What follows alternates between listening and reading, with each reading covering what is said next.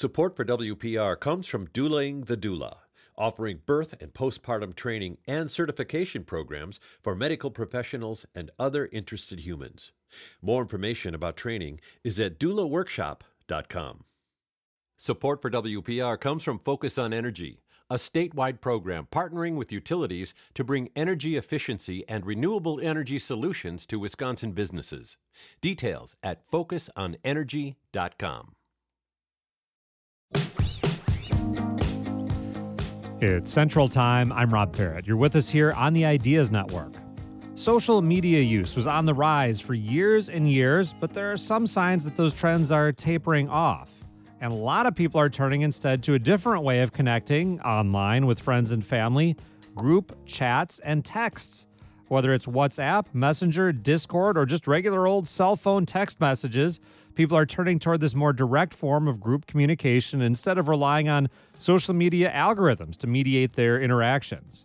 Like any platform, group chats have their own set of social dynamics and etiquette that come with up and downsides.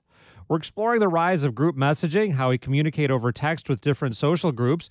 You could join in at 800-642-1234. Do you have some kind of group chat, maybe with family members, a particular group of friends? How do they work for you? Do you like them as a way to keep up with people? Or do all the messages start to become too much? Join in at 800-642-1234. That's 800-642-1234, or post on the Ideas Network Facebook page. Catalina Toma is an associate professor of communication science at UW-Madison. She researches how people interact over communication technologies. Catalina, welcome back to Central Time. Thanks for having me. Always a pleasure. I've been seeing articles about the rise of group chat and thought, well, I don't really do that. And then I thought, well, wait, I've got one with my, immediate family, and one with my parents, one with my band, and one with my football buddies and things like that. It kind of snuck up on me. Is this a big trend that we're seeing out there, people turning toward group text as a mode of communication? I think it is. I think we're seeing definitely an increase in this new form of communication. And it's really interesting to think about why we're seeing this migration, as you said, from social media platforms, social networking sites to these more personalized, private forms of communication. And I have some theories about that I'm happy to share. One, I think COVID played a big part in this, where opportunities for face-to-face contact were severely limited, and there was a need to talk to the people nearest and dearest to us, and these platforms provided that opportunity. But second, and I think a little bit more interestingly, is that people have kind of matured in their use of social networking sites, and they've realized that maybe not everybody is interested in seeing what they converse about in a mundane way with friends and family, right? Because that's what would happen when we would, tag each other and post on each other's walls and comment and talk to each other in a public forum. Social networking sites are an interesting environment because they connect us with really large and diverse audiences. We call this context collapse, right? When we talk to people publicly on social media, we talk to groups of people who we would never talk to simultaneously. It could be your friends and your family and your romantic partner and your boss and your coworkers and a bunch of strangers and some people you met at a party. You would never talk to these people together simultaneously, but on social media you can. And that definitely has some cons. So it makes sense for people to move away from those more indiscriminate broadcasting types of communication to more personalized and private and targeted communications through group chat. Yeah, it seems like so much of social media incentivizes you to go big, to have a wider reach, to expand your group of friends or followers or whatever the particular platform has, and get messages that lots of people see. That group chat, you know exactly how many people you're reaching, and you have no incentive to try to go beyond that. Exactly. Social networking site companies, Facebook, Twitter, X, Snapchat, so on and so forth, are trying to get people to publicize as much as possible, to engage, to share, to overshare, because that's what attracts attention. But from the user perspective, that's not always wise or beneficial. So users are opting increasingly for more privacy, and that's what we're seeing with group chats.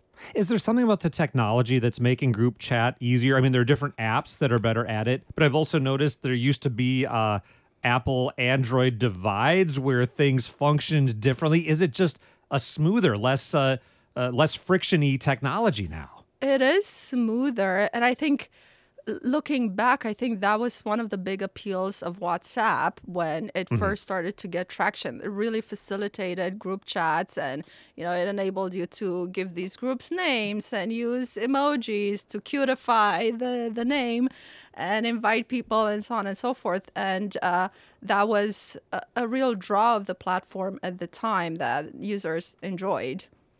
Can you talk about how we define social groups within these group chats? Again, on Facebook, say our social group is everybody who has friended us and whoever they share it with. Now it seems like we're defining things in a different way when we're selectively saying this goes to group A, this goes to group B.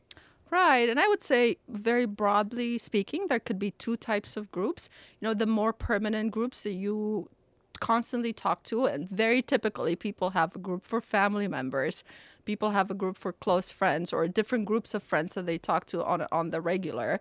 But there's also more temporary groups, like event-based groups. We're organizing this dinner with so-and-so, and we want to talk about the logistics, and we create a very temporary group for that, and that goes away. But what's really interesting to me is the more permanent groups that allow for the sense of connection and sharing in a really non-frictiony way, right? Like, because there's many members of the group, everybody can contribute a little bit. You can feel connected to the group without a deep expense of energy on anybody's side.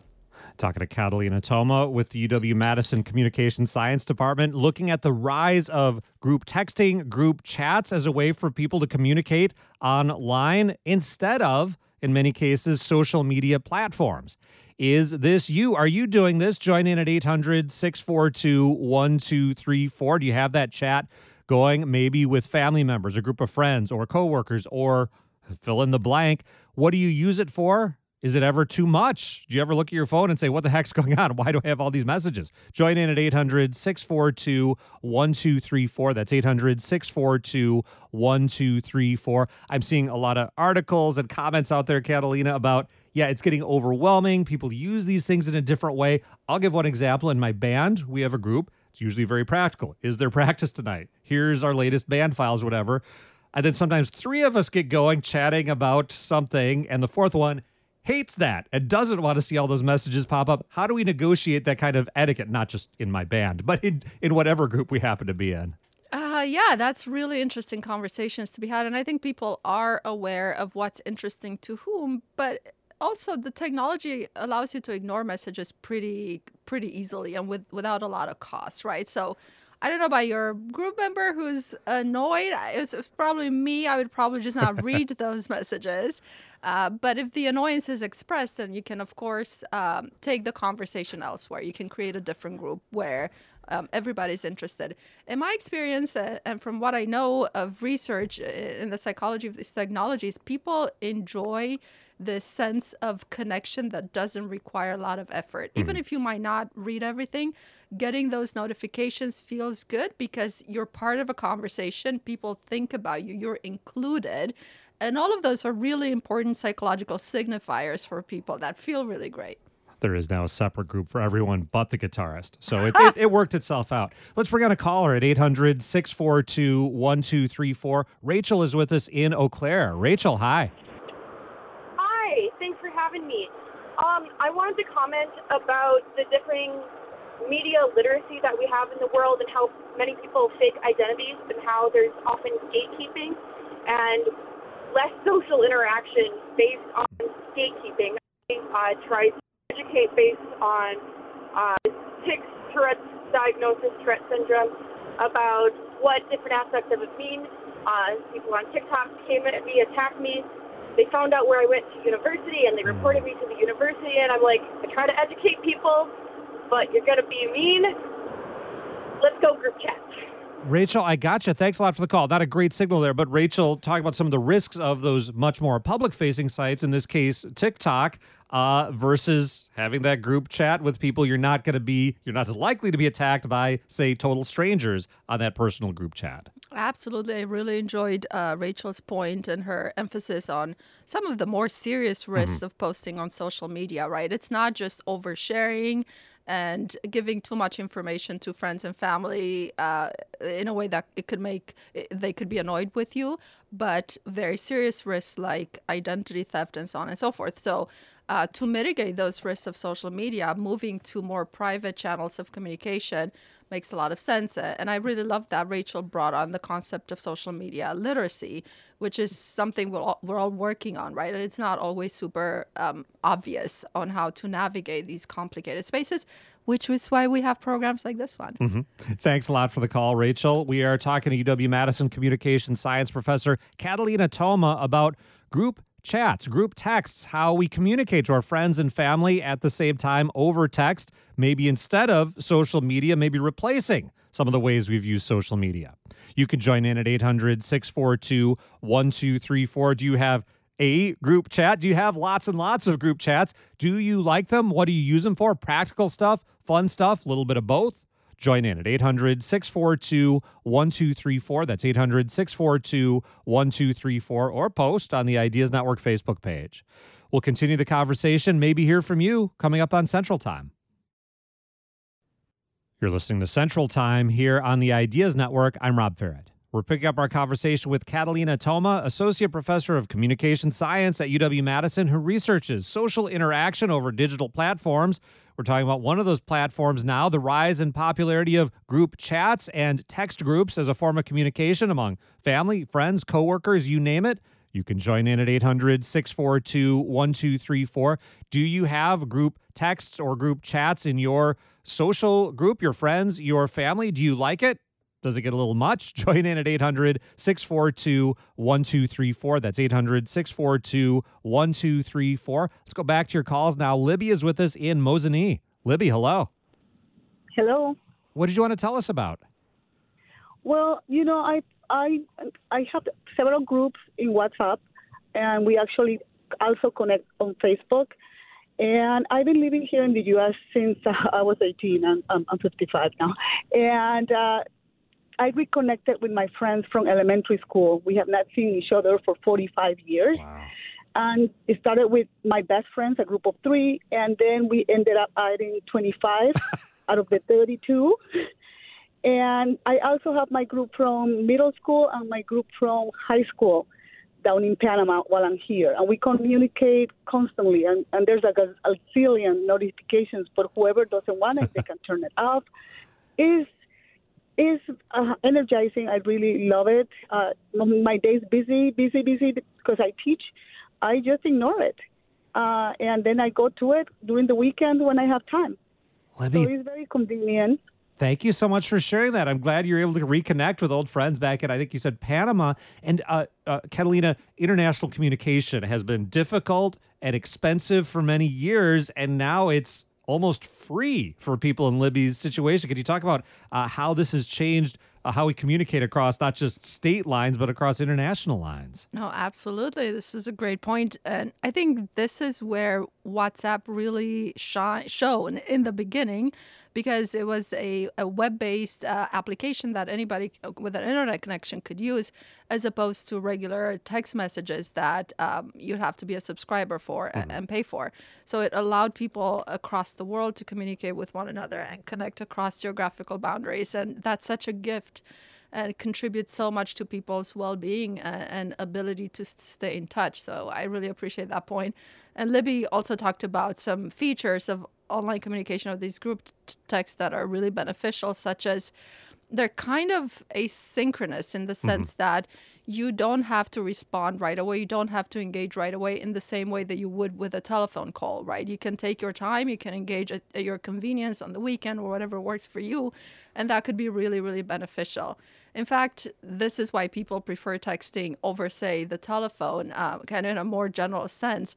And they've developed research identifies this interesting phenomenon of phone fears, right? When the phone rings, you're almost worried because it's probably something bad and it's probably something serious. That's when people feel like it's okay to intrude, to stop whatever you're doing so you can take the phone call. Whereas a group chat or any text for that matter, you can engage with at your convenience. And that's really great. Thanks a lot for that call at 800-642-1234. Al joins us next in Green Bay. Al, hi.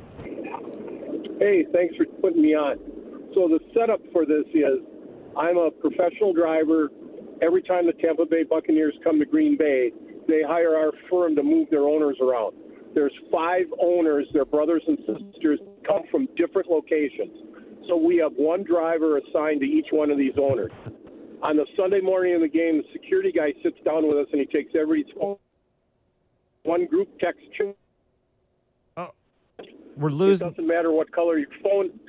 It doesn't matter what color your phone is. Doesn't matter. You don't need an app. You just need the ability to text, right? So then, I text when I depart for the airport. I text when I've got my passenger on. I text when I got my passenger off. The security guy stays in one place, and he immediately knows at any given time where any of the 5 people are that he's worried about. Interesting. Al, thanks a lot for sharing that with us. You're cutting in and out there a little bit.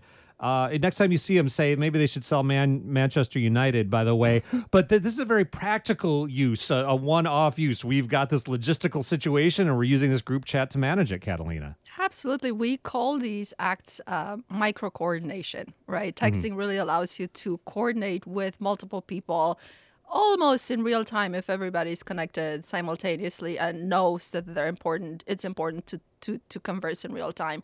And you can do those with many people and with much less effort than on a phone call. And that's a really valuable aspect of texting. Al, thanks a lot for that call. We're talking about the rise of group text, group chats as a way to communicate with friends, family, fellow drivers, as it turns out in this case. Still time for you to join in with your experience, for good or ill, with group texting, group chats at 800-642-1234. That's 800-642-1234. You can email ideas@wpr.org or post on the Ideas Network Facebook page. Now, texting has been around for a long time. Usually it was a two-way. It could be I text you, you text me back, that sort of thing. What are you watching for as our use of group chats evolves and group texting evolves?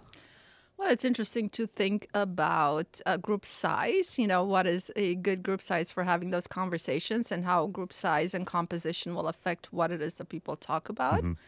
And it's interesting to look at psychological effects. I mean, we predict that people enjoy these group communication because more people are using them. But it's important to study why they enjoy it, you know, what psychological benefits of connection people get through it, but also the bad side, like what are some troublesome conversations that could be had? Mm-hmm. What are some blind spots that people could be having and maybe oversharing depending on the composition and the size of the group? And then the question of why am I not in this group? Right. So a lot of technologies make exclusion a little invisible. Like if you're not part of the group, you don't know what's going on. So it doesn't hurt in the same way as seeing people in the office in that corner talking amongst themselves without you. So being excluded is a little bit less obvious. But when it does become obvious, it's as painful as any other exclusion. And our caller earlier, Libby, mentioned, you know, some of these group chats are 20-some people. That seems like a lot to manage. That is a lot to manage. And this is what I hear anecdotally from my students, too. When groups become too large, they become dysfunctional, as in there's not a suitable conversation for everybody. So we have to move away from those groups and maybe create new ones. Let's bring on another caller. Chris is with us in Menominee. Chris, hi. Hi. So as it pertains to social media and the public realm, I currently work with a company who employs another company to pre-screen all potential applicants by not just doing a background check, but they check all of their social media, anything that you would post publicly, Facebook or X or what have you. And anything that's maybe radical or extreme could certainly cost somebody the ability to gain employment.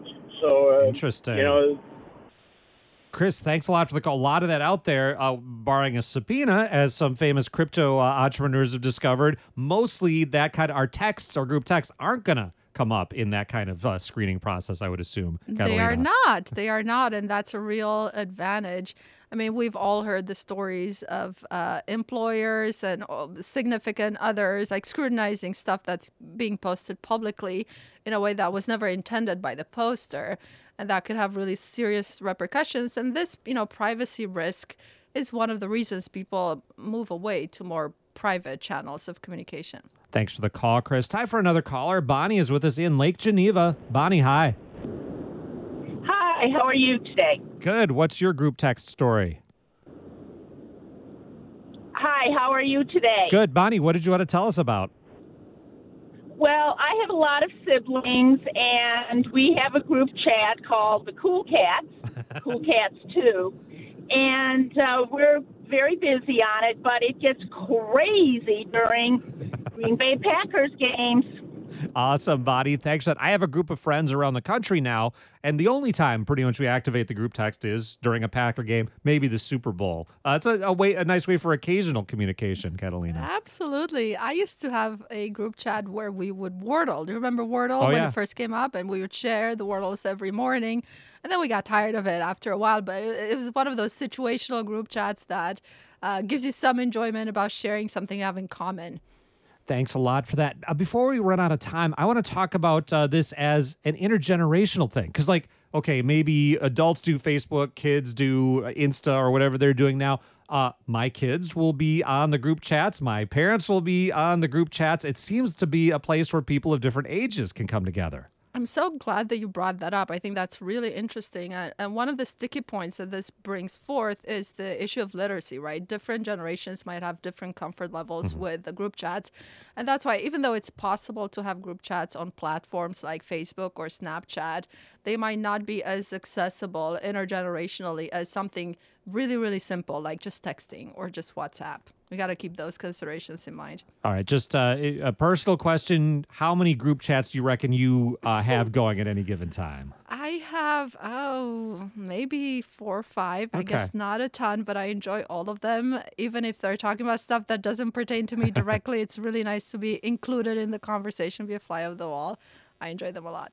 Catalina, we'll leave it there. Thanks again for joining us. Thanks so much for having me. Catalina Toma is an associate professor of communication science at UW-Madison. She's with us today to talk about group chats and group texting and why more and more of us are communicating with friends, family, and others over shared text messages, maybe instead of social media platforms.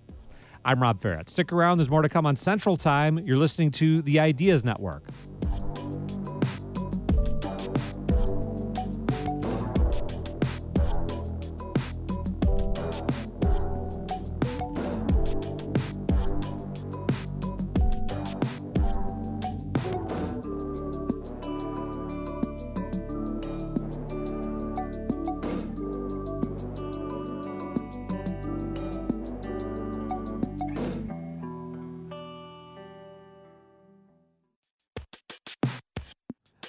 This is Central Time. I'm Rob Ferret. Now the chilly weather is settling in here in Wisconsin. It's a perfect time to warm up with our tried and true soup recipes. Whether you're in the mood for a classic chicken noodle, a creamy seafood chowder, maybe a hearty mulligatawny, when it comes to soup, there's something for every occasion and pretty much everybody. Our next guest loves soup so much he founded a soup company here in Wisconsin. He's with us on Food Friday to share the secret to making a great pot of good soup. You could join in at 800-642-1234. What is your go-to soup maybe this time of year? Is there a family recipe you swear by? Do you have a secret ingredient or technique to make your soup extra tasty? Or are you like I once was and you make boring, bland soups and you need some advice to make it better? Join in at 800-642-1234. That's 800-642-1234 or post on the Ideas Network Facebook page. Stephen Wenhart is the founder and CEO of Wisconsin Soup Company. Steve, thanks a lot for joining us today. Oh, thanks for having me, Rob. I understand some people actually call you soup. Can you talk about your love, maybe your level of fanaticism towards soup? Sure. some of my friends, I'm not even sure if they know my real name. They just call me Soup. So, that started a long time ago. I've had this company for about 13 years. So, people just kind of forget your real name, call you Soup. It started actually from a small little town up in Door County. Fish Creek is where I'm from. Mm-hmm. And fell in love with soup up there. They made everything from scratch. It was really, really, cool to see people light up with it. So I kind of just fell in love with it myself. And, it's kind of artistic. It's got a lot of different flavors and profiles and, and it never changes. You can change it up. You can make it fun, make it interesting. And, it just set me down a path, right? And, I was really happy to make a career out of it.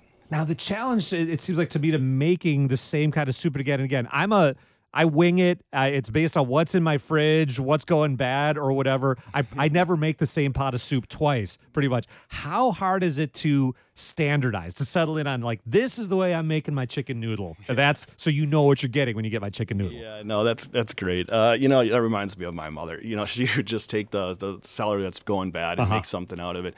That process can be kind of daunting to make something standardized and say this is what we're going to be having now for holidays, Thanksgiving, or whatever special treats you want to have when you make soup. So, some of the techniques I use are using fresh ingredients and definitely weighing out all the ingredients. So, like, I've got a scale and I have a book. This is the secret right here. You've got a book and you write down your weights and you are patient. You take your time. And you just kind of keep working on that recipe until it gets to be just where you want it to be. I got to know, do you make a lot of soup at work? Do you ever just make soup for yourself at home? And all when you do time. that, do you just wing it? All the time. And yes, there's a lot of creativity that goes into that. So it's kind of what it's an art too, right? Food's an art, culinary arts, right? So you get inspired, right? And it might be a dish you had at a restaurant, or you might saw something, on TV or streaming. And you get excited. You're like, oh, I could see this turning into a soup, right? So we're working on some recipes right now that are really exciting, like a buffalo chicken bisque, which is just it's so fun to work on it, and also kind of intimidating too, because you're kind of creating it from nothing, right? So you just kind of have to go down a road and you just keep working on it. So. Now, I mentioned I once made really boring soup, and I'd serve it up to my wife or whoever, and a lot of time spent putting extra salt in it and stuff like that. And the thing that really I was doing wrong, and this isn't rocket science, I didn't really do a broth or a stock or whatever. Can you talk about how important that is as a starting point to have good flavored liquid? Well, I think that's the most important thing, and I say that because there you can your whole palate's gonna change as soon as you have a really great broth. Does it take time? Yeah, it does. And it takes, slow and low. What we do at Wisconsin Soup Company is literally like our motto is literally, slow pace, slow simmered soups for fast paced lives, right? So like we're doing it low and slow, and we're creating all that really great flavor, right? So yeah, even in vegetable soups, you can still get a great solid flavor if you mix the right combination, so your palate goes wild, right? Yeah. Now I cheat usually when I make soup and use a bouillon paste. There's stocks and things like that. I have made stocks, some better, some worse. What is the key for making that low and slow? What are the key elements of making our own good stock? Yeah. Well, if we're talking like a vegetarian dish, right? Like a vegetarian soup, I think it's really important to, to explore, or at least try the Trinity, right? You're going to have your onion, your garlic, your carrot, right? And celery, right? You're gonna have all these different flavors. I think that's really important to start there. It's a good starting spot. But then don't be afraid. Like if you have leftover leeks or parsley, or get some rosemary from the garden, right? Like start throwing some of those in there and see like how that changes the complexity of the broth, right? I've gone down this road and I've not even completed it yet. I mean, it's kind of never ending, but it's something where you can take a little bit of something that's part of your day and throw it in there and see how it turns out. And it's really kind of remarkable what will happen on your palate.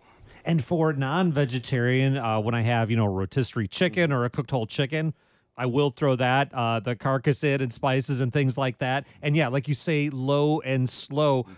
Like how low should we go on this? Yeah, just about to a little bit of a simmer, a couple bubbles. But now it's the time piece, right? Crock pots work great because if you have the time and you have 24 hours to spare, it's wonderful to just let that go low and slow. It'll take all the nutrients from the bones and it'll pull it out. A couple little tips there, apple cider vinegar, throw that in there. I prefer distilled water because, again, it'll extract everything out of the bones. And it's another one of those little tips that you'll really make it really nutritious for you as well. I've seen controversy. Do bay leaves actually add flavor to soup? I use them. It may just be an act of faith. I don't know. As far as flavor is concerned, I'm not 100% on that one. I'm kind of with you on that. I will say though, the aroma of a bay leaf is incredible, and I think that's where the magic really is in a bay leaf, and that's why I choose to use it in when I'm making soup. So it's Food Friday. We're talking to Steve Wenhart, founder and CEO of Wisconsin Soup Company. Surprise, we're talking about soup, ways to make non-boring soups of all varieties. You could join in at 800-642-1234 with your questions for Steve if you need some advice, or your secrets if you're willing to share them. 800-642-1234 is the number, or you can post on the Ideas Network Facebook page. Mary joins us now in Eau Claire. Mary, hi. Hi.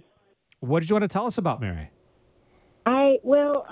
My secret, I love to make soup, but sometimes it just needs a little something, and I don't know what it is. So I will put a few very generous scoops of miso paste, and I use the white or pale paste, and it'll just give it a little more depth and flavor. Mary, thanks a lot for that call. I've used this. I've had it miso soups at Japanese restaurants. It's fermented paste. Right. My curse is I'll buy some, use it a couple times. It migrates to the back of the fridge. I forget about it. Miso using in soup. Some thoughts? Yeah, and I think what you're kind of rounding out there is the umami flavor that you're trying to achieve. And you're right. Thanks, Mary, for that call in. It does broaden out a soup. It does make it more rich and a little bit more like you want to have a little bit more of it. Another good couple of techniques there is soy sauce you could also try. And mushrooms. Mushrooms are wonderful for that. You get that umami flavor. And, of course, we know that also has that with meat as well. Mary, thanks a lot for that call. Now, Mary used a magical phrase there in all cooking, I think, but especially soup for me. This needs something. Mm-hmm. How do we evaluate a soup where it needs something and figure out what that something is? What you do is you get some really solid taste testers around you. And I'm never lacking for those in my life. Everyone kind of wants to be a taste tester. It's important to have feedback because everyone's palate's just slightly different. And I think you sort of kind of get to the answer you're looking for eventually. But you just got to go down that road, right? Mm-hmm. And then you have to say, I could use a little of this, a little of that.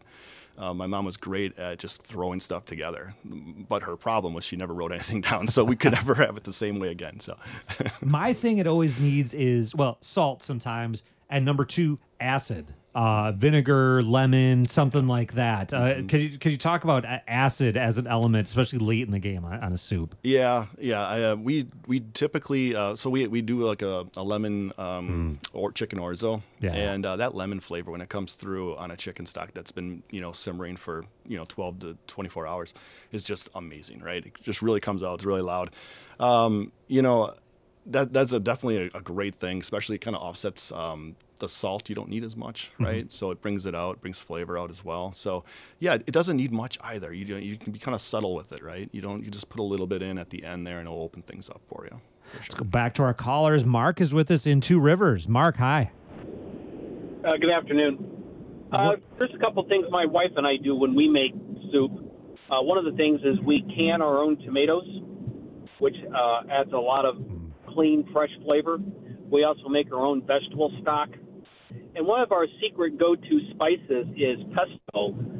We will, right at the end, prior to serving the soup, we will whisk in a couple tablespoons of pesto right into the soup, and it really adds a lot of boost in flavor. Awesome, Mark. That is another something it needs at the end for me a lot of time is something green is in my head. And I think pesto or basil by itself can fit that category. Absolutely.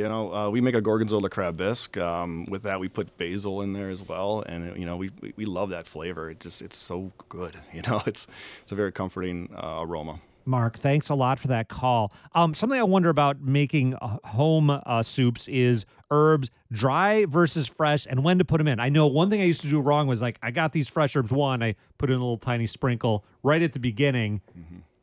You might see the color by the end, but you're not tasting any of the flavor. Can you talk about how to use dry herbs, the basils and oreganos versus fresh herbs? Yeah.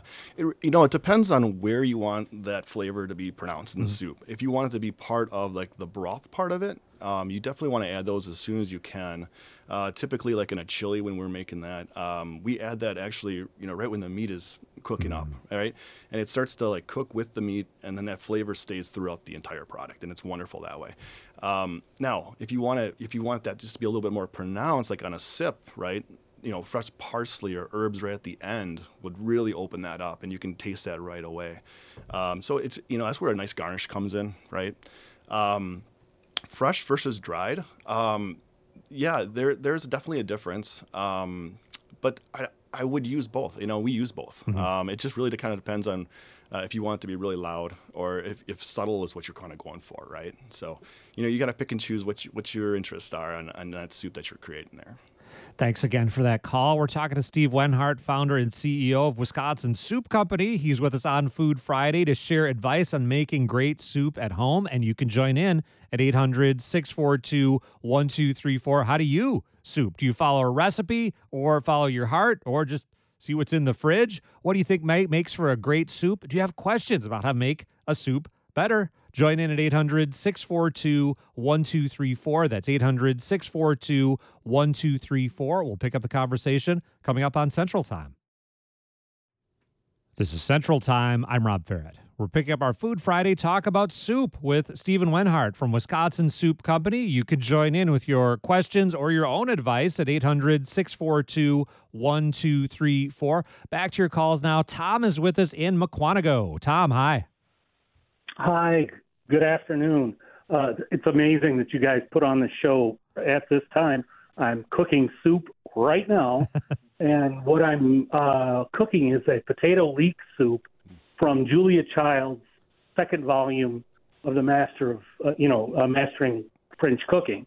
And what's great about the soup is you can add a bunch of things to it to change the flavors one way or the other.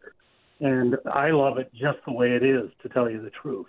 And I was wondering if your guest would have a suggestion off of this. Todd, thanks for the call. Any thoughts on potato leek soup? Whenever I take a traditional recipe that I hear about and I kind of go down this road, I'm like, well, okay, it's great. I'm happy that it's out there and people love it.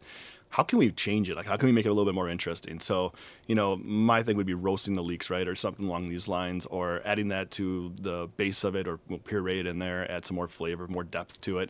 So it's kind of like taking the traditional, but then adding something else to it. So that, and I'm not sure. Sometimes some recipes call for, the certain type of potato. Maybe it might be just russet or something like this. But, I really love using our Wisconsin Gold potato here. It's buttery. It's really, blends really well.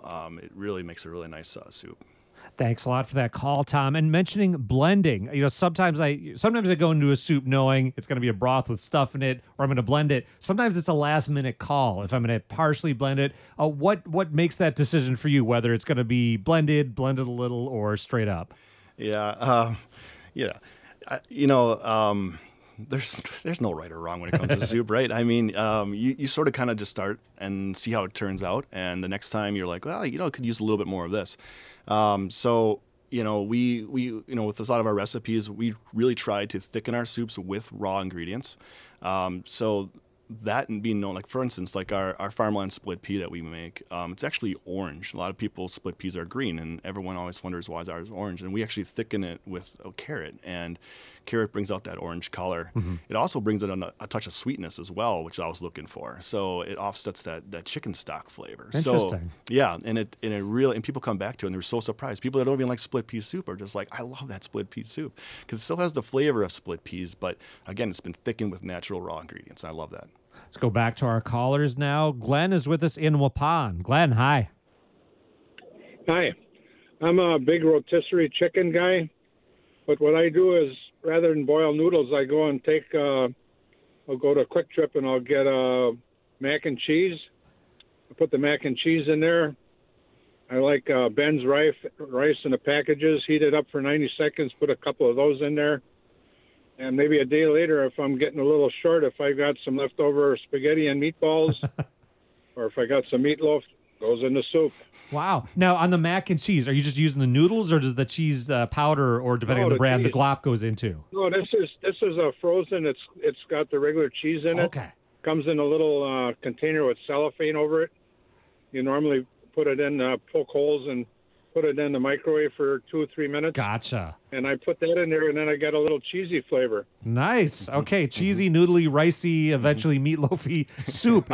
Soup can keep changing, I guess, Steve. It does evolve, yeah. That does kind of sound like a hamburger helper almost there. That sounds delicious. But yeah, I mean, that's right.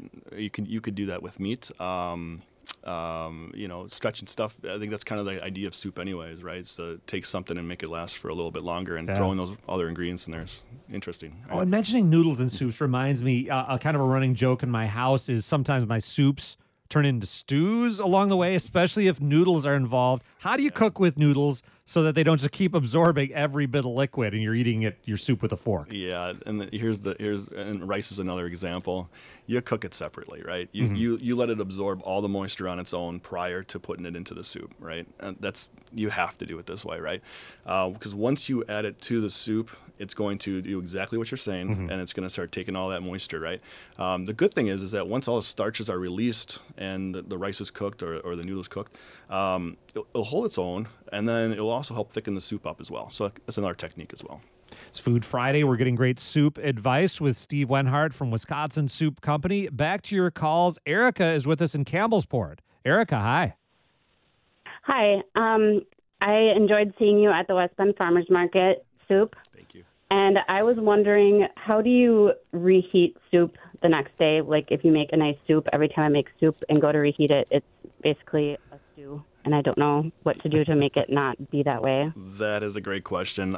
So here's the thing. When you make a soup, it's really important that you cool the soup down immediately. So why we do that way at Wisconsin Soup Company is because once it's cooling down, it's going to lose all of its steam and no moisture is going to be dissipating from it, right? So you're going to lock it all in. So we cool our soups down really, really quickly. And a lot of people at home tend to just leave it on the stove and forget about it for a half an hour or 45 minutes, and it never gets, and all that evaporation's happening. So you have to kind of reconstitute that a little bit, right? So the double boiler method is probably the best way, so you're not scorching the bottom of the pan when you're warming up soup again. That can be a little bit more of a technical challenge sometimes, but that's the best way to do it if you were to ask me. Thanks a lot for the call, Erica. Shanda is with us in Green Bay. Shanda, hi. Hi. I have a little bit to add to the conversation, no pun intended. When I make soups, I love to add a pinch of what I would call warm mulling spices sometimes. So some of my soups will get cloves, some will get nutmeg, some will get star anise. It all depends on what I'm making. My pea soup has just a pinch of cloves, and it adds this super warm, delicious, very huge depth of flavor. All my cream soups get a pinch of nutmeg, and I think just adding those very interesting, full-flavored spices does a lot for a soup. I've had a lot of, I think, chicken noodle soups with cloves or chicken matzo soups with cloves in them. So she's not on a weird track there, Steve. Not at all. No, they're underused, but they're underused because they're so powerful as well. So you have to be careful, right? You want to have that take over. Yeah, they really can. Yeah, and that happens so often. So it's like, that's where you have to find that really nice balance. Sometimes rosemary can do that too. It's like it can steal the show, right? Yes. And you want to keep that in control a little bit. Yeah, I've made that mistake. Shanda, thanks a lot for the call. Linda joins us now in Milwaukee. Linda, hi.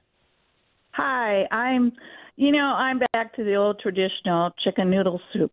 What does your guest say is his best recipe for chicken noodle soup? I don't know if you have time for a whole recipe, Steve, but a secret for a great chicken noodle soup, at least, or your favorite tip. Yeah. So obviously, so when we make chicken noodle soup at home, it's the best part is you roast the whole chicken. Now, what you're going to end up doing is you're taking off all the good meats that you want to have. The dark meats are great because they're very flavorful. The breast meat can be a touch dry sometimes if it's overcooked. Sometimes they cook at different temperatures. So taking out the meat you want, but then do the hard work, make a stock out of it, right? Get those onions going, get that garlic going, put some of that all in there, some of that celery in there and the carrots. Really make a really flavorful broth. That way the meat and the noodles and the little bit of parsley you throw out in the end there they're all coming together, right? They're all working together. Thanks a lot for the call, Linda. And our last few moments, Steve, is there a cutting-edge soup that you're experimenting with right now? I think I gave a little bit too much away earlier when I said the buffalo chicken that's bisque. right. But that's one of them. We also have this really cool, we're calling it right now spicy chorizo loco, which is like glorified taco soup with chorizo, and it's really fun. Well, that sounds fantastic. It's got a lot of flavor to it. Couple spicy soups coming down. Yeah, all right. Change it up a little bit. Steven, thanks so much for joining us today. It's been a lot of fun. I appreciate it, Ralph. Thank you. That's Steve Wenhart, founder and CEO of Wisconsin Soup Company. Steve Soup Wenhart. He joined us for Food Friday to talk about the wide and wonderful world of soup making. You can keep sharing your favorites, by the way, over at the Ideas Network Facebook page or email ideas@wpr.org. Coming up Monday on The Morning Show with Kate Archer-Kent, check out the latest research on psychedelic substances and their possible applications for mental health care. If you have an experience to share, you can email ideas@wpr.org, then join the conversation Monday morning at 8.